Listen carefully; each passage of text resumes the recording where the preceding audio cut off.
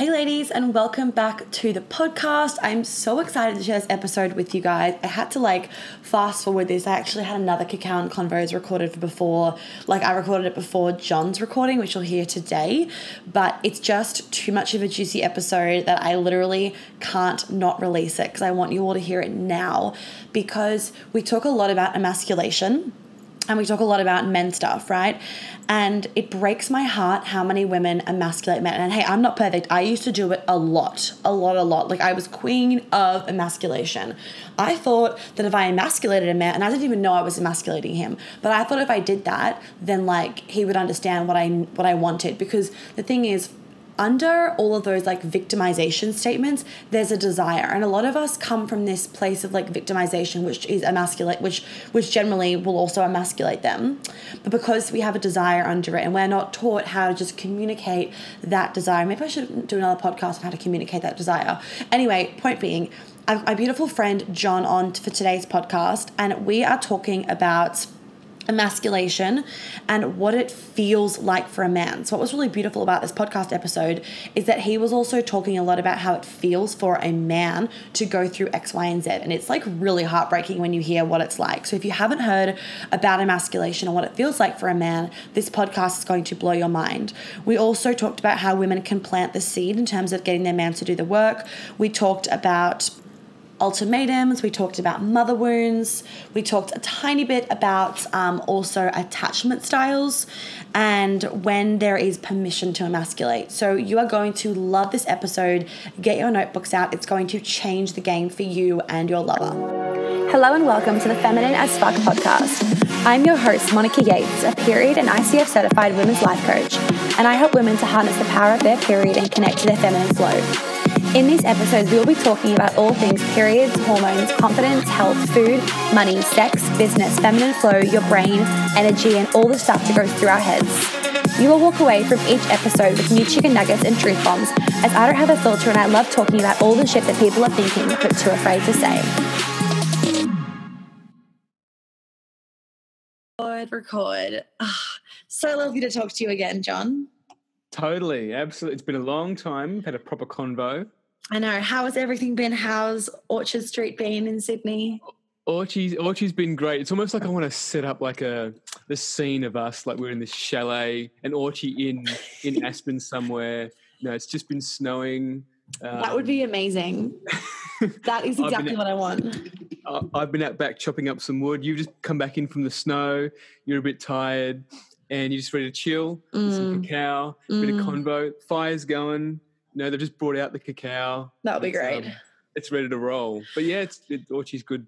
Good. Yeah, we've actually on Monday. Oh, beautiful. We actually have just drove all the way from Aspen to now I'm in Denver. That's why I messaged you saying I might be 10 minutes late because the amount of construction, but these fucking views driving, we did a back way and you just drive through the mountains and it's I'm literally screaming in the car because I've never seen something so beautiful. And because it's coming into fall or autumn, all the trees are changing colors and you just get these patches of trees where there aren't pine trees and they're changing colors and they're just lime green and yellow. It is insane. Anyway, so I am a little bit tired, but I look a bit tired. It is I just can't even describe how insane it is. But yes, an Orchard Street in Aspen would be great, and Orchard Street in New York would also be great, and an Orchard Street in Beaver Creek, which is another town in Colorado. Another ski place, just everywhere. And it looks like you're loving that Range Rover as well. Don't even get me started on that. That has been that's the dream car, although I nearly fucking hit a semi-trailer because there's a massive, massive blind spot in it. And I did my 3 checks, you check the rearview mirror, you check the side mirror, and then you turn your head over and look. Coast was clear, and so I go to turn and this giant truck, although he was being a dick because then he went past and he was swerving around everyone, and I was okay, I actually think he might have been further behind me when I looked, and then he sped up because I indicate well before I turn to give people notice, as you should. Yep. Anyway, and I went into the lane and then he was right there and I was holy shit, and turned the other way. It was so fucking scary, but we're here, we're fine. It is a beautiful car, very cruisy, very nice. Such a treat. Anyway, so I'm really excited to have you here to talk about men's stuff, women's stuff, just all the juicy things, because all my followers love hearing about men. So I'm just going to basically start with some questions and then we can just go from there. Does that sound good? Sounds fantastic. Fire away. Okay, awesome. So my first question I was thinking of in the car, actually, and this is a mass generalization, and I know the answer in terms of what I know about this, but I'd love to hear your perspective. Why do you think men have a harder time doing the work compared to women? That's a fantastic question. I think it's multifaceted. You've got, I feel like as a part of the species, women have a connection with each other already, especially when they start menstruating. There's like a body connection, and you can connect with like, oh, I'm feeling this, like I'm feeling bloated, I'm feeling whatever it is, and then you have a dialogue around how you feel. Men, on the other hand, don't have anything like that to really connect them. So there's surrogate things like sports or like gaming or other things, but they don't really create a body-related language. And I also feel like there's a lot of shame around men expressing their emotion, and if this usually comes from childhood, around when you show emotion, it's like showing weakness, like it's a vulnerability. Yeah. So as soon as you allow that armor to come down and you show that vulnerability, you can be taken advantage of, which can feel like death for a lot of men. Like, oh, I've told you like this deepest, darkest secret of me, and it's like fuck, I'm completely open to the world. Those are the two standout. Oh, and I think there's the resources as well. So for men to find a resource to like do emotional work and inner work is challenging, and I feel like there's men's circles which are like almost like a level one of the work, and then from there it's challenging to try and find something where you can go a little bit deeper and start looking at some of that childhood stuff, your issues with your mum or your dad. So I guess it's a combination of like shame, resources, and biology. Yeah. Awesome. Okay, cool. I just thought of like so many good questions when you were talking about that. And I was like, okay, so every answer, I want you to kind of like answer it as though, like exactly how it feels to you. Because I can explain, you know, when you emasculate a man, this is what you're doing. And like everyone fucking knows that by now. But I want them to like feel it in their heart of like, fuck, that's what I do to a guy. So my next question then is, what does it feel like to be emasculated? Whoa. Okay.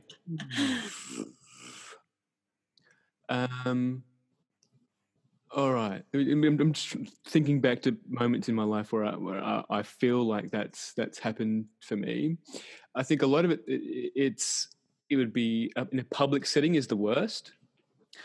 So like fighting in public, and like it would be it's more of an energetic thing. It's not so much what you say, it's how you say it. Okay. And it's purely energetic. Like it doesn't matter how you try and perfectly articulate it. If there's still like an energy of like, no, I want to fuck you up. Like, this is like, you've pissed me off. Whatever it is, I'm going to take your nuts and put them in a nutcracker. Like that kind of energy. Yeah. So you sink straight away. You start. There's a feeling it sinks and it runs all the way down. Like internally, it feels like it runs all the way into the belly. And it's almost like this black hole forms inside your belly. It starts sucking you in. And for me personally, it's like the world starts closing in and I just have this intense like hatred for my partner. Like, why would you do that to me? Like, why would you, how dare not good as in like go and do it, but like how good, like this explanation is so good. Thank you. Yeah. It's juicy. And like how could you do this to me? Like, first of all, it's like a public space. Like, and I feel because it actually brings up a lot of rage. So straight away you want to like you hate the feeling of what you're feeling, and the default reaction is like rage or anger. And for a lot of men, like expressing rage and anger in public is like completely unacceptable. So you kind of bottle it down and then you turn it inwards. and it becomes like a resentment over time. But Resentment is killer. Yeah, it is. It is the number one relationship killer. And so emasculation wise, it feels like you're less than a man, and it feels like you failed at being that partner that you want to be for your woman. So does that answer your question? It does answer my question. So can you remember some of the worst times where you were emasculated and what happened? Juicier the better.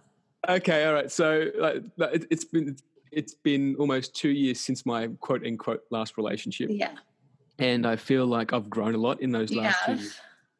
So the one that springs to mind was that we were in Bunnings, and I'm loving this already.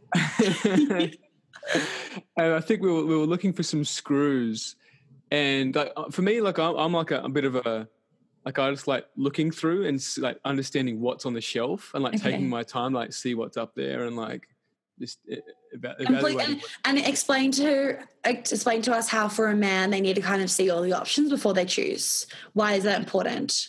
Why is that important? Because there's for me personally, I like establishing forward thinking about whatever the scenario is going to be, and then overviewing what options I have to try and complete or fix that scenario. So we were building something at home, like a chicken ladder or something, and I was looking for the right type of screw that we were going to need. Anyway, so we came to this aisle, and there was two other guys standing there. And like for me, it wasn't so much that we were completing a task; it was almost us. We were together doing something together. So let's just work on it together. And she asks two other guys there, like, what screws that we should use. And straight away, this is but my own shame and my own shit as well. If I was okay with it, I was like, I don't fucking know. Just ask these two dudes. They know.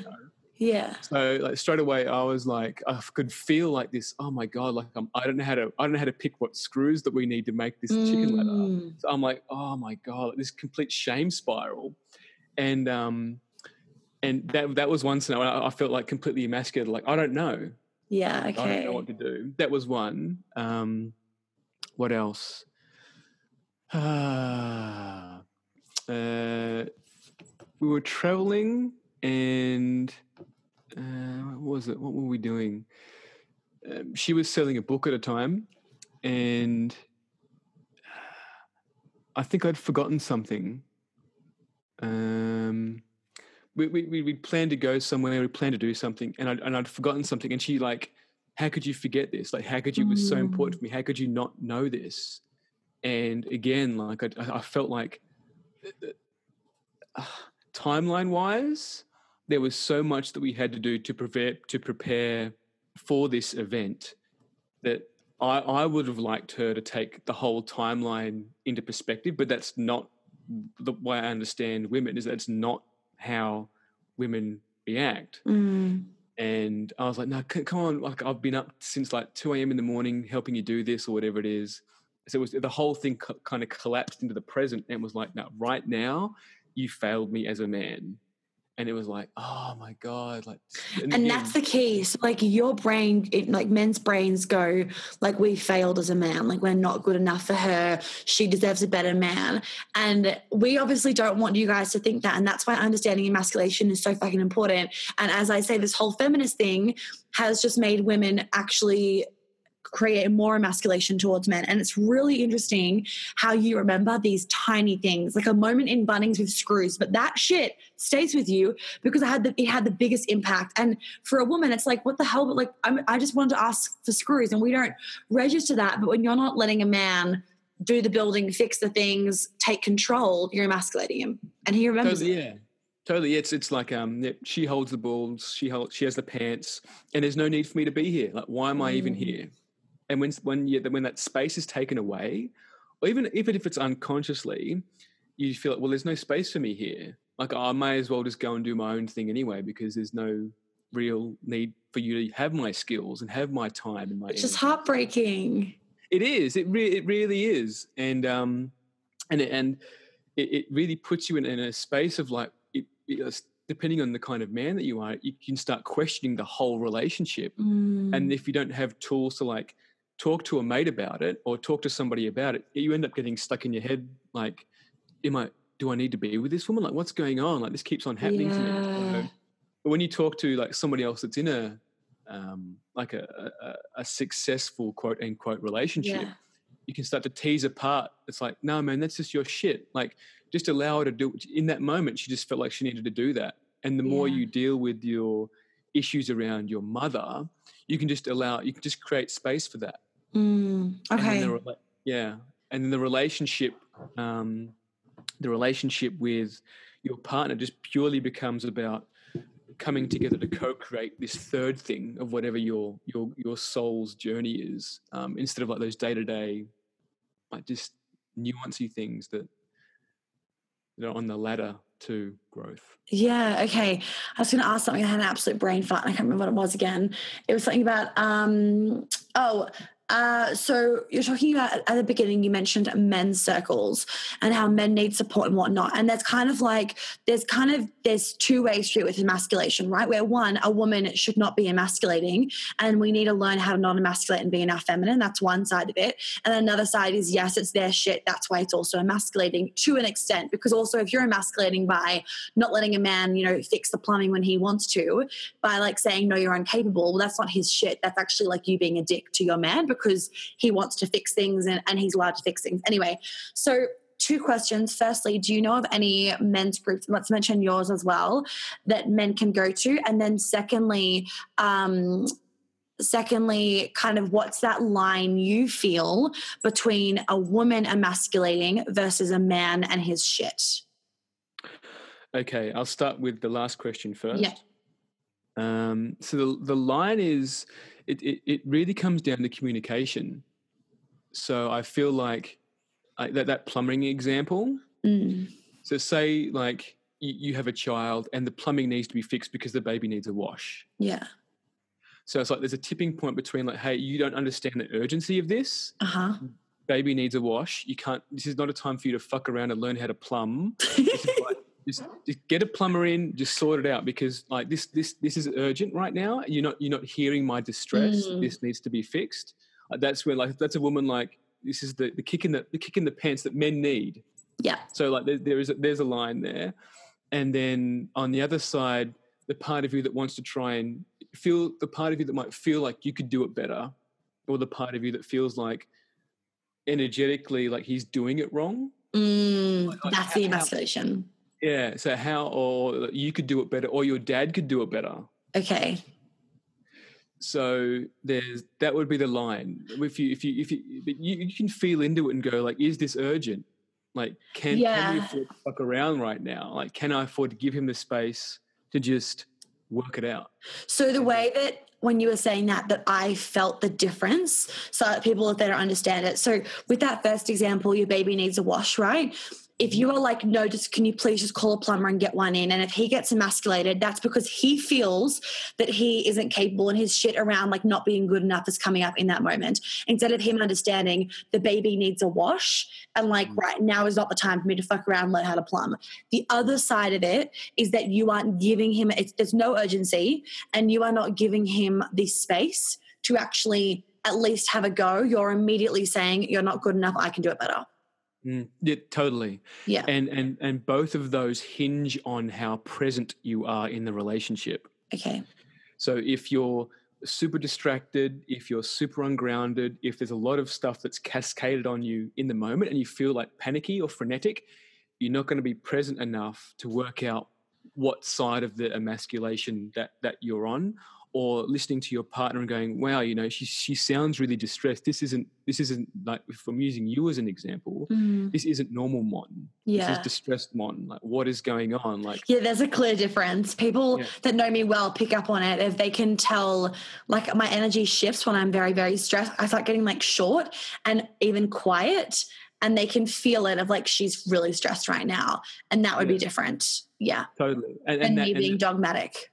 Totally, and it's not just a head thing. Like, you can tell. Didn't you see that? Yeah. It's a body thing. So the more connected you are to your body, the more you go, something's wrong, something's amiss here that's out of. Yeah. I was going to quickly say, even more basic example, because it just happened like in the car here. It was like, it's a 5-hour drive. Actually, it was longer because we did a long way. It would have been about like 6 or something. And I was getting really tired. And towards the end of the drive, I had the interview with you, and I didn't want to be late, right?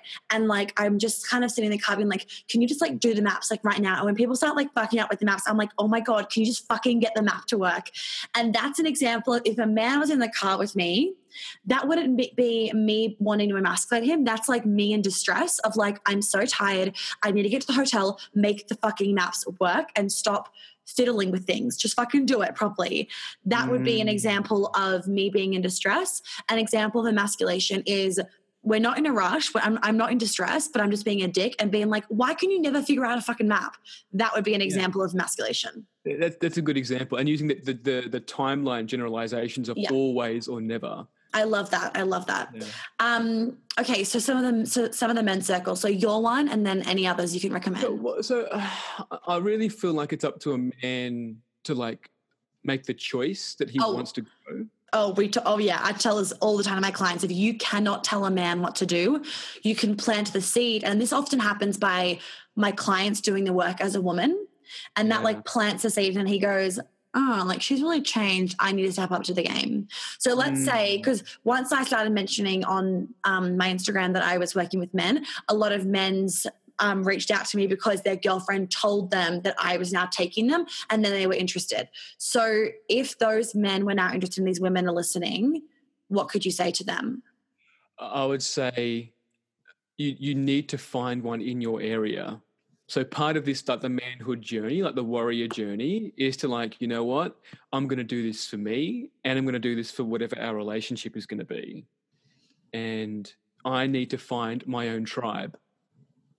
So it's like you find a group of men, like you actually go on that nomad, that walkabout journey, and you go and find a group of men. Because there will be lots of groups out there, and I feel, or there could be lots of groups out there. I know a few of them in Sydney. However, they might not be right for you. Like, there can be groups that like get together and they end up just ripping on women. Like they're hurt men that rip on women. So it's like that's a big no. That's not what's happening. No. Yeah, that's like women ripping on men. It's just that no. No, and you need to be aware of that. Like, whoever's leading the group, like you will take on their energy. Like you will take on whatever their wounding is, whatever wherever they're at in their life. That's what you will take on. So it really comes down to: does this feel right for me? Is this, when they talk about women, is this like an owning of that aspect of what's happening, whatever the relationship dynamic that played out. And then what can happen, and either you can grow together as a couple when you both start doing the work, or you realize that, you know what, our paths are now going separate ways. So you need to acknowledge that when you love someone and you want to help them on their soul's journey, that there's actually a point where you might realize that you're both on two different soul journeys, and you come as long as you can together. Can we touch on that? Okay. Hit me. So and this happens and it breaks my heart, and I can't tell my clients what to do when it comes to their relationship. They know the answer, but they don't want to tell themselves it. So let's say, for example, client done my mastermind or whatever, now knows how to draw his boundaries, now knows how to not emasculate men, understands feminine masculine. She's in her feminine. She really wants him to be in his masculine. And she plants the seed. She does all the right things, right? She, like, trust me, she does all the right things. And he is not open to any of it, not open to listening, not open to stepping up. And she drops the hints. She communicates really clearly to him about her needs and her desires, and not like that he's doing something wrong, but how it makes her feel when he does X, Y, and Z, like all the right, like Queen's Code, Alison Armstrong way of explaining it, right? And he won't do it. He's so stuck in his paradigm, his ego. Classic case is like a woman wants more sensual sex, sensual touch, slow sex. Man will not even try it because he can't control his own sexual desire. So in those scenarios, whether it's relation to sex or just generally speaking, what do you feel like anything that you feel like is coming up that you can just riff on in those sort of scenarios where one party, let's say for example the woman, because majority of my audience is women, they're doing the work and like their man will not do anything to support them? Okay, thank you. Two things. One, you encapsulated that heartbreak really well. I can feel like that heartbreak that she has. Secondly, you need to make a choice. So you cannot change somebody. I know, that's the hard thing, hey. And the way I see it as a soul's journey is like we make contracts with people throughout our lives to help us grow wherever we need to grow in our soul's journey. People are lessons. It's hard. It's so hard when you're in it. It is. But people are like, and at the time you're like, no, like he's everything. And I get that. Like I've been there. But then, years later, you realize it was actually just a big lesson. And it's such a hard thing to get around when you're in it. It is. But you have to make a choice. It's you do have to set a line in the stand. Like, where are your values and where are your standards? Standards, exactly. Like because every time you go back to this relationship, like it's bringing your whole energy down. Like it's bringing everything back into like, and all of your tools that you've got, like all of this like feminine embodiment and like, learning how to like have slow orgasmic like embodied sex with yourself first, and then like. Ideally with another human, but because you're doing your work in yourself, like you know what you can feel, and you want to be able to share that with someone. So you just got to draw that line and it's heartbreaking. It's like, especially if you've come a long way with that partner and you've got a lot of history, like they know some of your foibles and that they love you for that, for whatever you are, and it's like having to like reset the score and start again is hard. However, that is just the life scenario of life, of living, of the human conditioning. So and I think it's you deserve to have a good partner. Like you deserve to like not having to like push someone. It's exhausting, like energetically. It is to push someone. It's so much energy outwards. It's it's like it's and it's not healthy for women. It's constant lack. It's constant them feeling like they're not being cherished, they're not being loved, they're not being appreciated. Totally. And you need that as a woman. Like a man wants to feel wanted, women need to feel cherished. If you don't feel cherished in your relationship, that's not how it needs to be. Like you get to feel cherished in your relationship. A man can cherish the fucking living daylights out of you. Yes, exactly. And women have a timeline. Like you've got a biological timeline. Like if you want to have kids, like I love how you mentioned this. You've been talking about this. Yeah, keep going. This is juicy. So it's like men don't get this. Like you women have a set amount of eggs. That's it. And if they've gone through illness in their life, like the eggs get reabsorbed.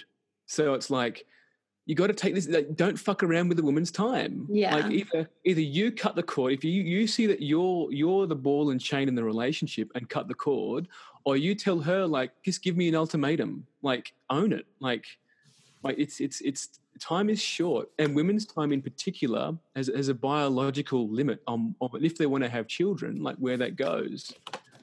There can be a rite of passage in becoming a father. But there's still that requirement to do inner work. And when it comes particularly to sex, there's a lot of stuff around like dealing with your mother. And like the shadow work that we do, like that's quite dark and quite like you the dark stuff is the fun stuff. The dark stuff is the juicy stuff. I say the more tears the better. When my clients cry, I'm like, yes, so good. It sounds so fucked up, but it's amazing. Well, that's right. Well, that's what the gifts are, Yeah. Like, fuck all the love and light shit. Like the real the work breaking down is like you got to break down before you can build up. Exactly. Amazing. So, just on that note, as a man, let's say healed masculine man, how would you operate in a relationship? So a woman can know this is the standard that I am allowed to go for because it's fully fucking available. In what context? Like the relationship as a whole? For example, like if I was a man, I would say like I would make her breakfast in bed. I'm fucking cherishing her. I want to take her out on surprise dates.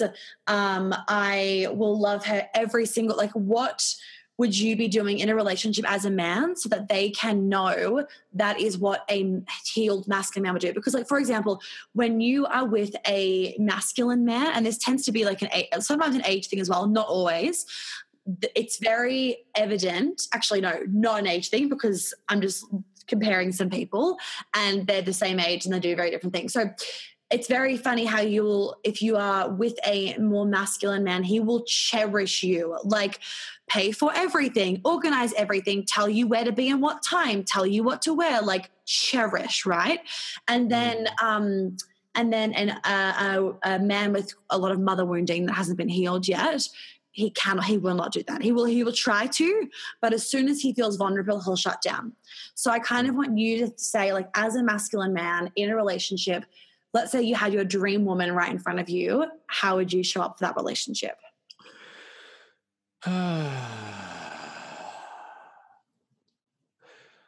I feel like I would understand who she is first, like, just like, because there'll be part of her, like, I'm feeling like she will be quite independent, and that there will be that part of her which will feel really uncomfortable when she feels smothered.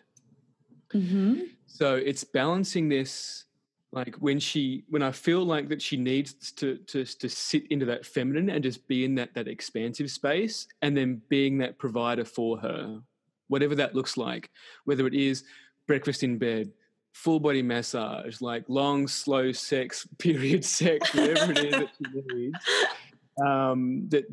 that I make myself available for that.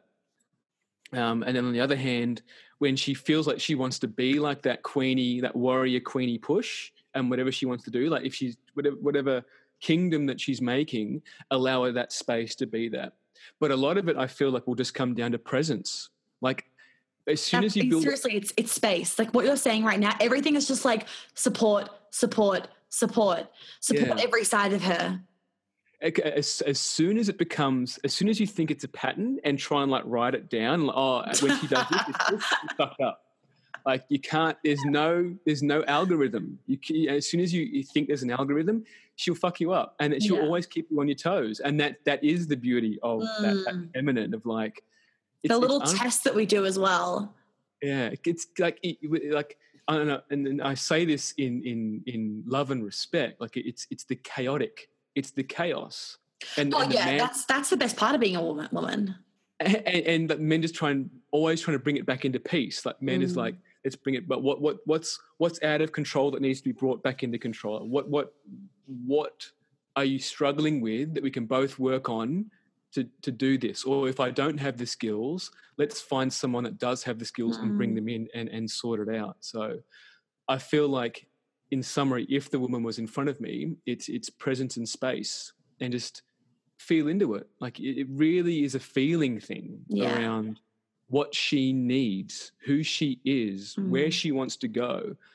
I feel like if the union is decided around we're both together in this moment in time to spiritually grow and grow into our soul's journey and do whatever our purpose is, then that's a good foundation for a relationship. Amazing.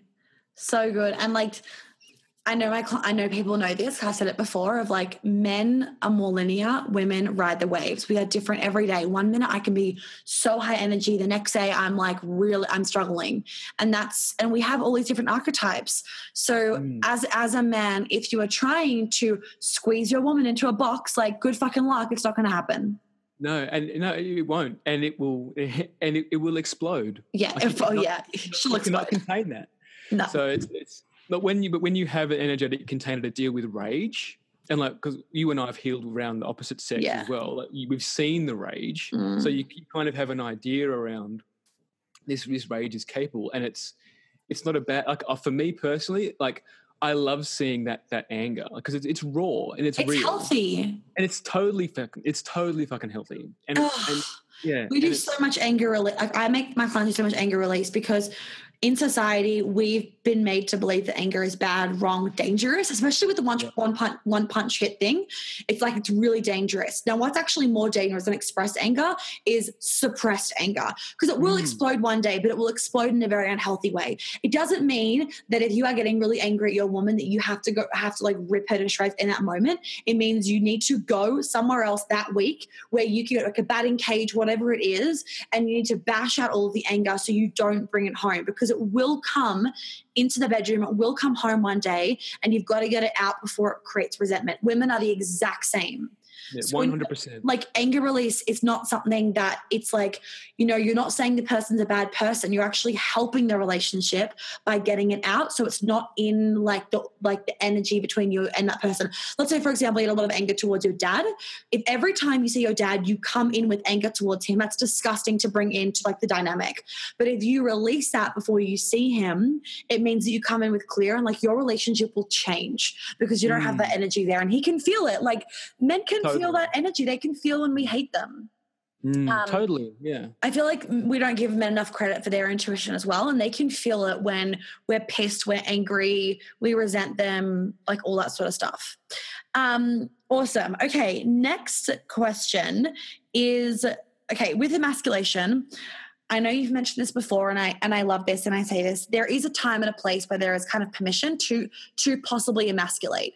When would you say, maybe an example would be helpful, would be a time and a place where permission to emasculate? Because it's always going to be aligned with everything. Well, and I think like using the emasculate as the umbrella, like you don't know how the man's going to take it. The line would be danger. The line would be pressure. So like if you know, and there can also be an intuit. So my last relationship, she was quite intuitive, and I couldn't foresee the future. So like there might be something that I feel that's not important right now, but if we don't complete this event right now, like 3 hours or 2 weeks in the future, there's some kind of critical past that happened because of this event that we did now. So I guess it's an intuition thing, and I guess that would come down to the communication around this feels really urgent to me. I don't understand why, but we need to do this right now. Yeah. And then when that and it escalates, so you ratchet it up. It's like, no, we need to do this now. Ratchet up again. It's like, and then it's like the tipping point. This feels like we really fucking need to do this right now. I'm not your mother. You and I are in a team together. Let's fucking do that. I need you to do this right now. Yeah. And then that's like that tipping point of like, oh fuck, this is real. And it might feel like it's an emasculation, but once it's done, it's like you move through it. Yeah. It's kind of like the combo of timeline, urgency, and like maybe also like him not listening with anything else. Yeah. Like if he's on his phone, or if he's like doing work that's not important right now, or if he's just fucking around, and women can detect it. Yeah. Or even like, or even when like you've tried to communicate multiple times in a really nice way where you're not emasculating, and it won't get through to him. So actually with that then, ultimatums. I know men hate ultimatums. We all hate ultimatums, right? We do all hate ultimatums. Okay, so sometimes though, men need ultimatums. Sometimes you have to break up with them for them to realize, fuck, I really wasn't stepping up, and them to come running back, which is fine. And I'm not one to then say like, well, no, you should never go back to him, blah, blah, blah. Can you riff a little bit on ultimatums, maybe how they feel to you, but also how they are actually beneficial to men understanding the importance of a situation, or like how much he wants to be with his woman? Okay. If the ultimatum is coming from the woman and she genuinely feels it, like willing to like completely cut the cords, the energetics will come through in the ultimatum. If it's an ultimatum to use as a manipulation to like, if I threaten this, which is some mothers have done this. Like if the man's used to the mother, like, oh, I'm going to get a divorce from your father, or I'm going to run away from home, or whatever it is, that's tied into their trauma body, and they won't take it seriously. So if the ultimatum is, we need to fix this, or you need to go see someone, otherwise we can't keep going on. If that energetic is felt, that can put him in a headspace to review, but you yourself need to be willing, like, genuinely thought about it and can feel it that you want to cut the cord. How it helps for men is that it doesn't always happen straight away, but it might be over a few relationships or a few times. This can't just be either you tip into all women are fucked, or there's something about me that I need to look at. Yeah. Because you start to look over the relationships and you go, some of these women that I was with were really amazing. Like they held on to me for so long, or they saw past my shit and could see, like, whoever this soul's person who I am, like the true me, because women can see the true man. I know, that's what's hard for some of us sometimes when they're so wounded. Yeah, totally. And you just, if you could only just be this man. I know, right? Yeah. Oh, yeah. And to let go of that pedestal image is really challenging, because if the man can't see that, it's like, well, 100%. So, like, one of my exes, which you would know, which I think I mentioned to you before, I wanted to get him on the podcast. This was ages ago when I was living in Melbourne. He lived in Sydney. I wanted to get him on the podcast, and actually his name's Chris, whatever. I think I mentioned him to you. I wanted to get him on the podcast because I actually wanted him to come and talk about the version of me that he knew, so women could see how much I've changed and what's possible for them. Because I feel like sometimes you say, oh yeah, I used to be cold, and there's some people like, yeah, whatever. But for him to actually say, this is everything Monica did wrong in the relationship, and he was by no means perfect, it would have just been like a really epic conversation, I believe. And I wanted him to kind of go through what he wanted me to do instead of what I did do to help people understand, just from an average man, right?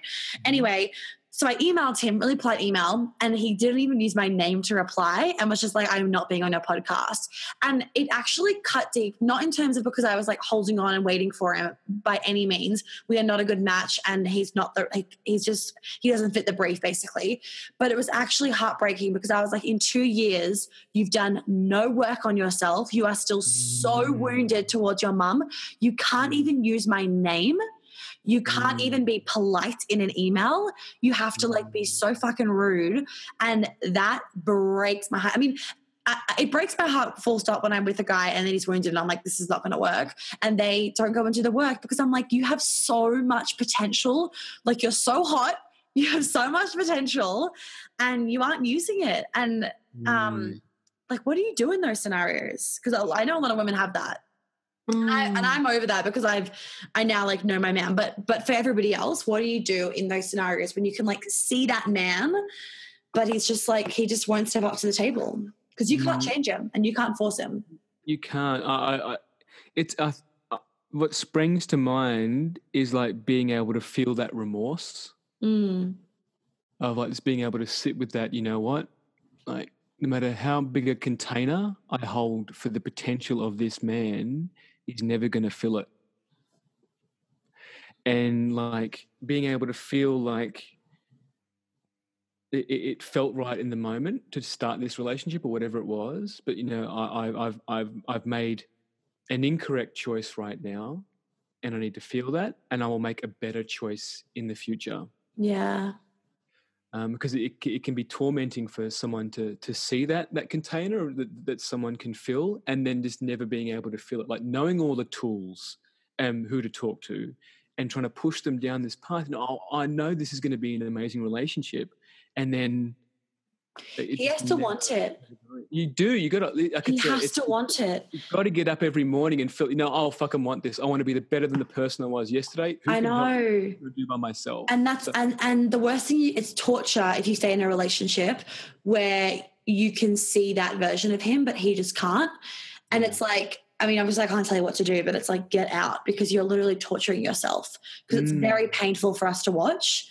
And it's torture. And there are plenty of men out there that are completely healed where you don't have to sit and wait around for him to step up. I think that there are a lot of men out there that have done some healing.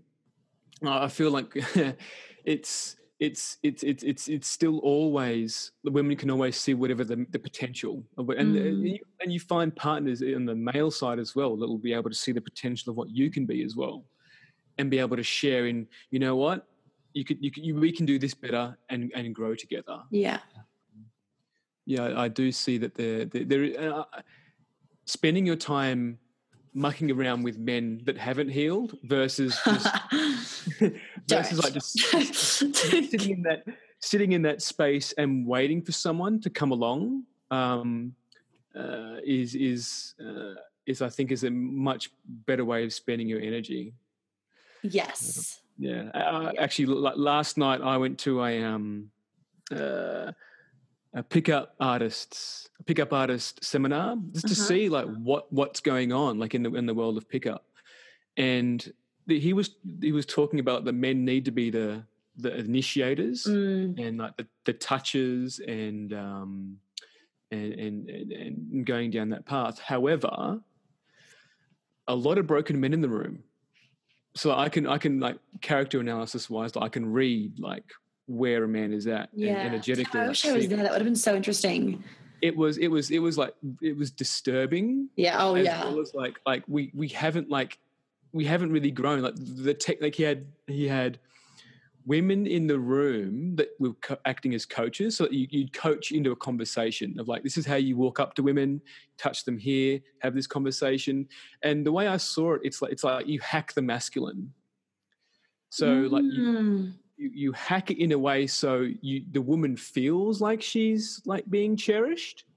But like if it was to progress anything beyond the bedroom, like all that attachment style wounding, shit would come up, and that's the problem. Like I think a lot of men, they get in their head about picking up like if they even go and make that move, because a lot of them won't, because they're afraid that we're going to chop their balls off. Because generally speaking, women these days are very rude towards men and very like you creep, like to every kind of man. It's a straight away like what a creep, or he only wants to sleep with me, like that mentality. But what was I going to say? But if you just jump into that straight away without having done the work, and even if you as a woman are listening and you just start dating without having done the deep work, it will come and it will explode. And for a man, it will come and explode. And that's why often like you'll see these guys say, on a dating app where they can go and have the first few dates, and then as soon as something gets serious, they freak out because all their attachment style stuff, all their mummy wounds comes up, and they don't understand why. And it's just like they blame it on something else. Yeah. And it's not actually a you thing, it's a them thing, because they've thought that this is the way to do it. It's easier, it's simpler, or whatever. It's not easier or simpler. I think it's probably more painful, if anything. I think it is more, because it's very much more confusing. And like in this workshop, they're still grading women out of 10. What? Yeah, it's like calling women like 5s, 10s, 8s, and the this credibility. Is like wounded masculine workshop. Oh, big time! This is fucking wounded as hell. Totally, and then the credibility comes from how many of these high numbers that you've had sex with. So but the women in this room are also all in their wounded feminine. Well, yeah, I agree, and energetically, that's what they were. Like, yeah, I can see, any healed woman would not stand for that shit. No, and yes, totally correct. And part of me, like, I can feel, because there's part of me that always wants to rescue women. Like, that's part of my like reoccurring pattern. Yeah, but you're also a man. That's fucking hot. I want to be rescued. I think there's a line, right? Because I'm allowed to say I want to be rescued, not because I'm like, oh, poor me, I'm a victim, but because I'm like, it's sexy when a man comes and like protects you and provides for you. Like it is. And that, I feel like there's a wounded and a healed way to like pretty much do everything. I agree. There's a wounded way to rescue, and there's a healed way to rescue, and there's a wounded way to be saved and a healed way to be saved.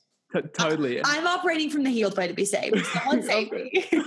Me too, just bringing up the stats. So an example of that, like last night, I wanted to talk to the two of the women that were coaching. Yeah. He was saying that she was reading a book, The Body Keeps the Score. Uh-huh. And I wanted to talk to her about that book. And then when I sat in it, it was like, well, I just wanted to talk to her because I want to rescue her. So I just let it pass. Like, I walked past the room, I went to the bathroom and then walked past the room. And if she happened to be out front, I'd have that conversation.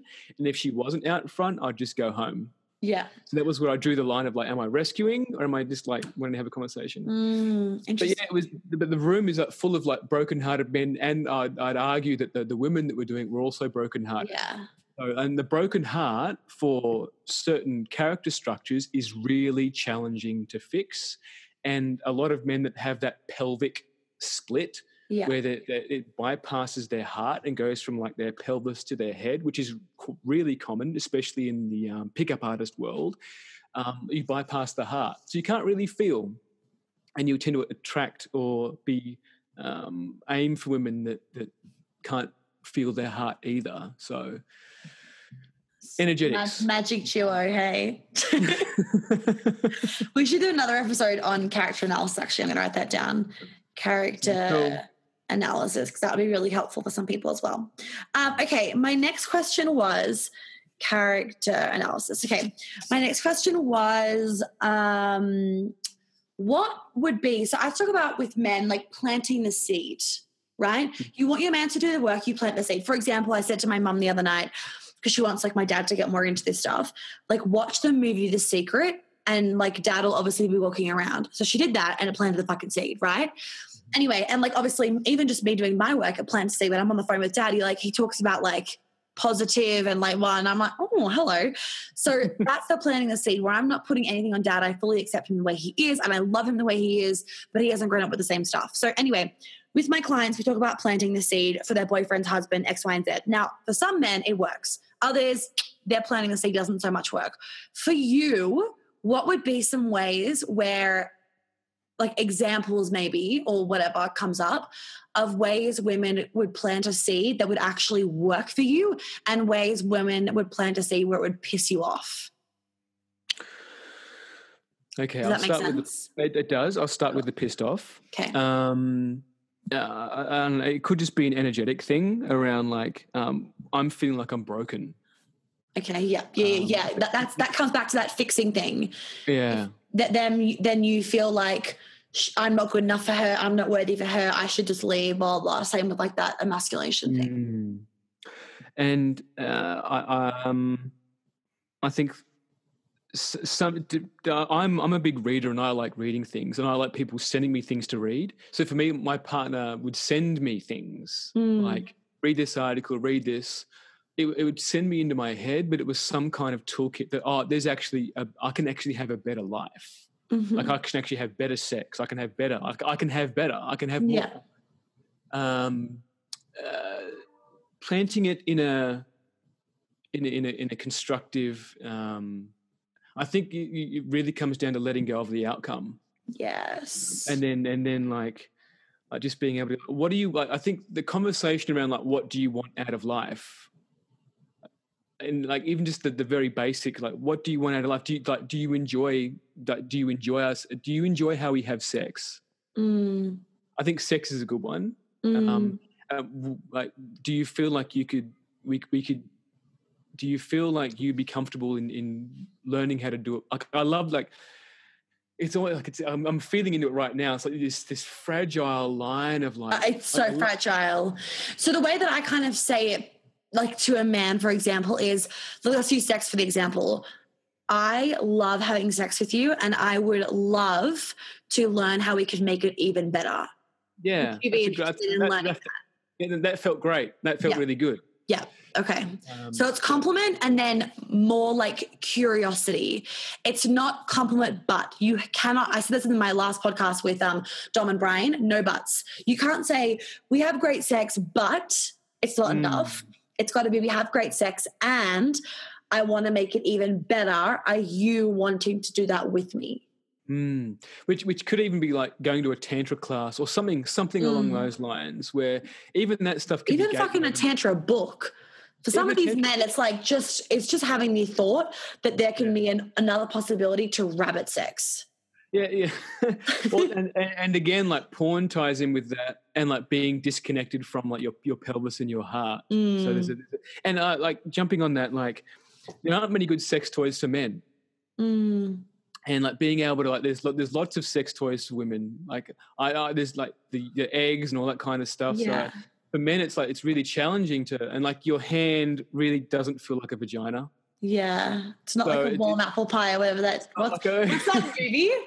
American Pie or whatever it's called. So it's like to be able to like nurture a man to be able to explore his own sexuality and find out what he likes is also a foundational practice too. Because then how can you communicate that to a woman? It's like, no, I love it when like, yeah. So it's like that's another journey of like and dealing with the shame around that. Like even like making noise when you masturbate. Like a lot of men just masturbate in silence. And because they don't want to make any noise because they don't want to show that they're really enjoying themselves, which plays into sex. Right. Like a lot of men will like hold their breath like during sex. Or a lot of women and men, everyone, humans, full stop, contract and actually like tense their body when they have sex, which actually locks your sexual energy in one place of your body. For women, it locks it like around your vagina and it doesn't allow your whole body to actually get the benefits of the sexual energy. And that's all very contractive and you don't want that. You want expansive. And the way those orgasms feel is completely different. One's like a quick peak and the other one's like a very like full body, slow valley orgasm. Yeah, and I'm very jealous of how women can have orgasms. So for a man, that body shaking, that body shuddering, like during orgasm, is really important. Yeah. So, and I think for men also, like being able to explore, like anal play and being able to ask for what you want is something that's really shaming for them.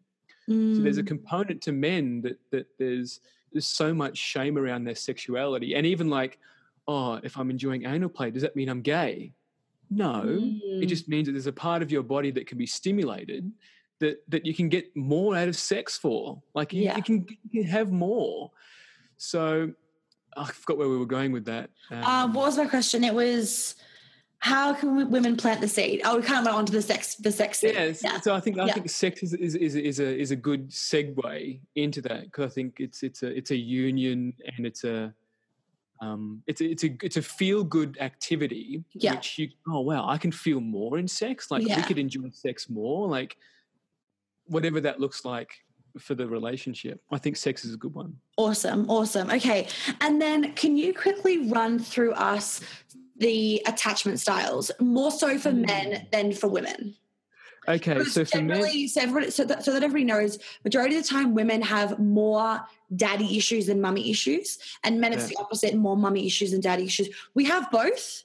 Yeah. But in terms of like sexuality and masculinity for men, it's going to be mummy related, and then opposite for women, it's going to be more daddy related for us.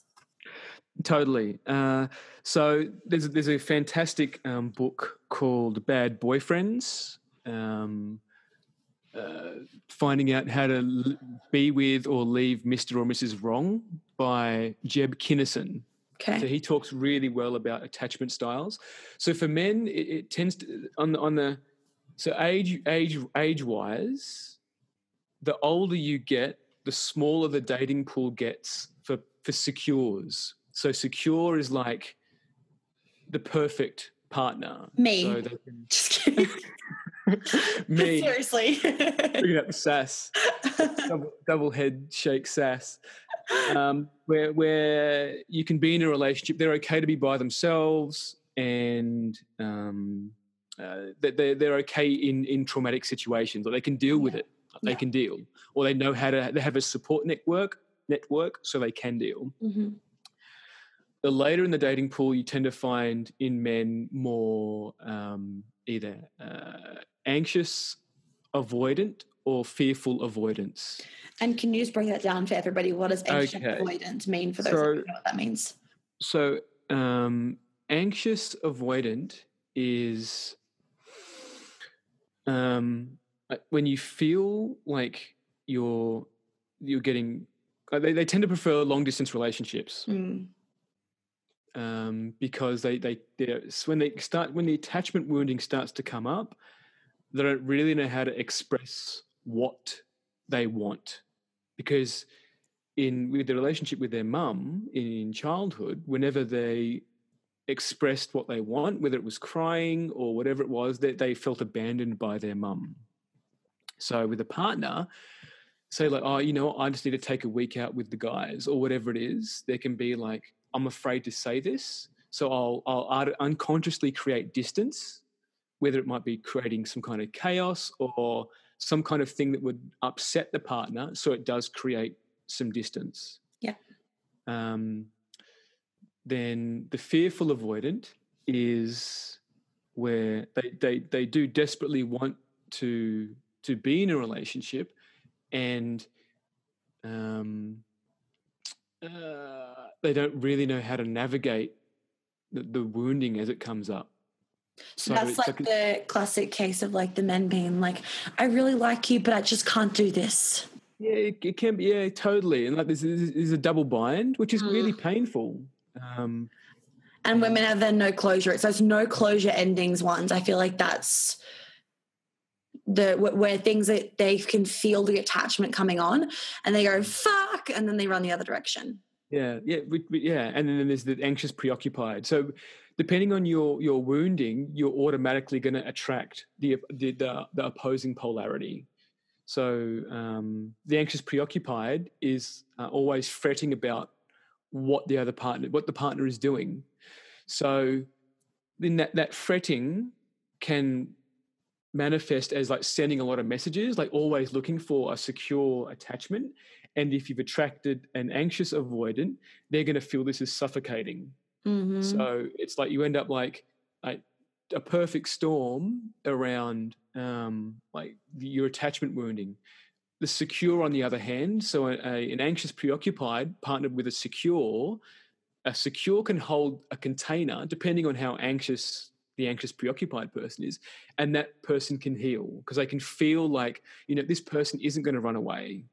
Like this person can see that I am anxious and can just hold space for that while I heal this wounding. So it's a limbic wounding, and that limbic wound reappears when you get into a relationship, and that's how it heals. Yeah. So that would you say that's why sometimes people often go, I don't get it. Like I met the man of my dreams in the worst moment of my life, but like he was all healed, perfect, blah, blah, blah, and now our relationship's amazing. Yeah. Yeah. Okay. All right. Awesome. Thanks for that, John. Okay. And then what else did I quickly write down that I wanted to maybe go over? Perfect. What are some examples in the ways that mother wounds will come up in men so that women can like, kind of keep their eyes peeled? Because I have a fucking radar now. If I see a guy with mama wound, I'm like, bye-bye, Felicia. Okay. All right. Where to start? I can't deal with any mother issues. No, thank you. Not available for that. Only healed. Okay. He still watches porn. Like that's a big one. He resents his mum. He has his mum on a pedestal. Oh, that one. Like, my mum was perfect. Yes. Yeah, and mum is number one priority. Yeah. No. What else? Like he still uses mum to screen partners.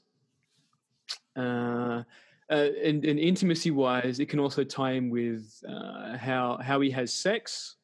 So if it feels like it's disconnected sex, there's still some contempt towards the feminine that he hasn't addressed. So if it's like fast rabbit sex, disconnected sex, where it's like you could turn around and like he's like going at it like a rabbit, and you're completely disconnected from me. Like what are we even doing here? Like, This isn't sex. So it's like there's contempt there and a disconnection there from the feminine that needs to be addressed. Contempt is the biggest one, I feel, like contempt for the mother, and it's very challenging for men to address this, and not all modalities will go into it. And it's very confronting, and it's something that once you've healed that, women can feel it.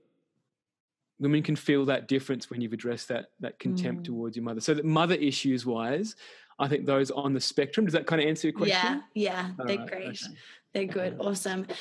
Is there anything else, John, that you want to share with my people about men or women, or anything that you feel like we should know that we might not have already addressed, or that I might not have already addressed?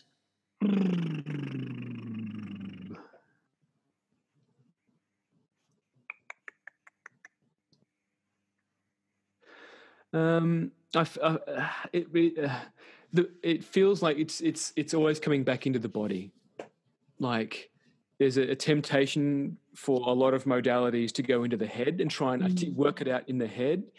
It's really a body thing, and feeling into the body, dealing with whatever trauma's addressed in the body, and unlocking, like doing like the rage release stuff is super important. Getting that deep tissue massage is really important, and finding like somatics, like the talking therapy has got diminishing returns, and we know this now. Like people are looking for somatic therapies, whatever that looks like for them. So I feel like the days of talking therapy are numbered, and also the days of the prescription medicines are numbered too. It's like people are like, no, I have my body is the key to everything. I just need to feel it all, get rid of the trauma, because that is the healing component. I think that's the crux of the whole thing, is like being able to feel your body from like your feet to your 100%. Like even when I met you, John, like, and this is why I focus so much on the body stuff and on trauma release with my clients, in that often what I found is as soon as you actually release that trauma in your body, you are done. Like it is actually that simple. As soon as you release the trauma and you've got greater understanding of how things work, and education around different things and how to be in your feminine and that sort of stuff. And then you've released the trauma around scenarios, people, things you made up in your head when you were a kid, you are literally done. Like that anger, like when I first did anger release, that was like the catalyst. Like that for me was the catalyst of releasing that and having so much understanding about my childhood and where I thought that being feminine was wrong and masculine was better. And when I realized that I, changed my favorite color from pink to like whatever the fuck I changed it to, and forgiveness and like the inner child's healing, but in your body, that's like the magic shit. Like, and you're done. And I'm sure you can attest to it of like, you don't need to do this. Like, I feel like therapy, people are often in therapy for like 10 years. You don't need to do this work for 10 years. If you're doing it properly, it won't take you 10 years. I had this conversation with one of my best mates that lives in the north of the river. And it's like, if you're doing it for that long, there's something that's wrong. By all means, like mix up a few modalities. Like right now, like I'm getting into plant medicine. Yeah. And like there is one thing that I didn't mention, that there's a spiritual component overlay, which is very esoteric. And I feel like we could touch on that at some. Let's do another one, definitely. But Eric and I are heading to Brazil to sit ayahuasca. And so can you tell me how it goes? I definitely will. Thank you. There's a plant medicine component and a spiritual component to all of this trauma work, which I feel like we could touch on, at a much deeper level. Yeah. That would be amazing. Awesome. Thank you so much, John, for your time. I really, really appreciate it. You're welcome. I love talking to you. This feels so good. Like it's so overdue. Like, I know. Thank you for being patient with me. And just thank you for sharing your wisdom about men. I know my ladies love to hear about like what men have to say about stuff. I want to quickly say, if I don't see you again and it starts to snow, just as you're gear prepping, please be present with just checking the tension on your bindings. That is all. Don't worry. My mum already got on the phone with me and she's like, your bindings are going to be so fucking loose this time. She's really getting them checked 20 times before you ski again. I don't think I will see you because unless you're going to like be in Byron the week after our retreat, I am going to be in Byron for a week and a half and then I'll be in Melbourne and then I fly back to New York. So I don't think I will see you. So we'll definitely have to do another podcast interview so we can keep seeing each other. But I'll see you on Instagram. Totally. Yay. Yay. Bindings will be checked 1,000%. Much love, Mon. Thank you so much, John. Have a lovely day. Bye. Bye. Now, I don't know about you, but that was a fucking epic podcast and I cannot wait to get John back on the podcast to talk more about character analysis and other juicy things that he is an absolute genius about and just more men stuff because talking about men like turns me on. It's like men are just like, fuck, they're so hot.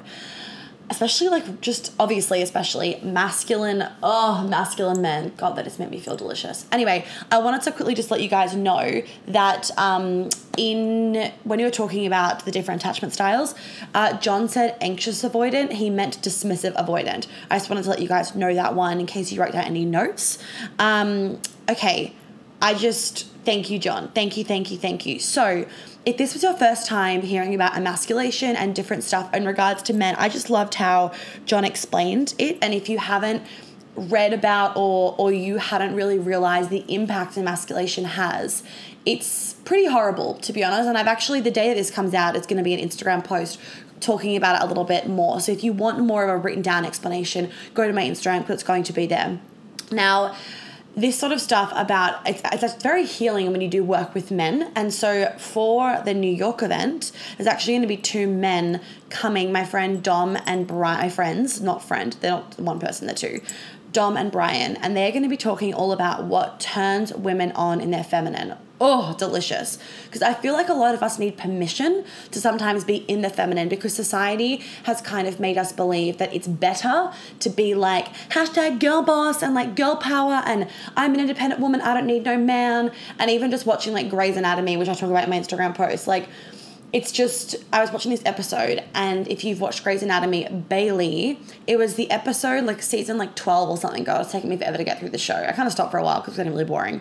Anyway, and like Bailey, it was when, what is her husband's name? The doctor that he used to be an anesthesiologist, whatever his name is, Benjamin, Ben. So when he had to cut that woman open, like cesarean, when there was like all the doors locked and stuff and he was like stuck.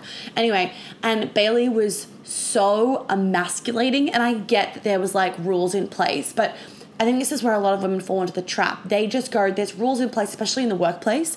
There's rules in place, so I'll just emasculate. But if a man was to shut you down and strip you of your dignity, would you find that fair? No.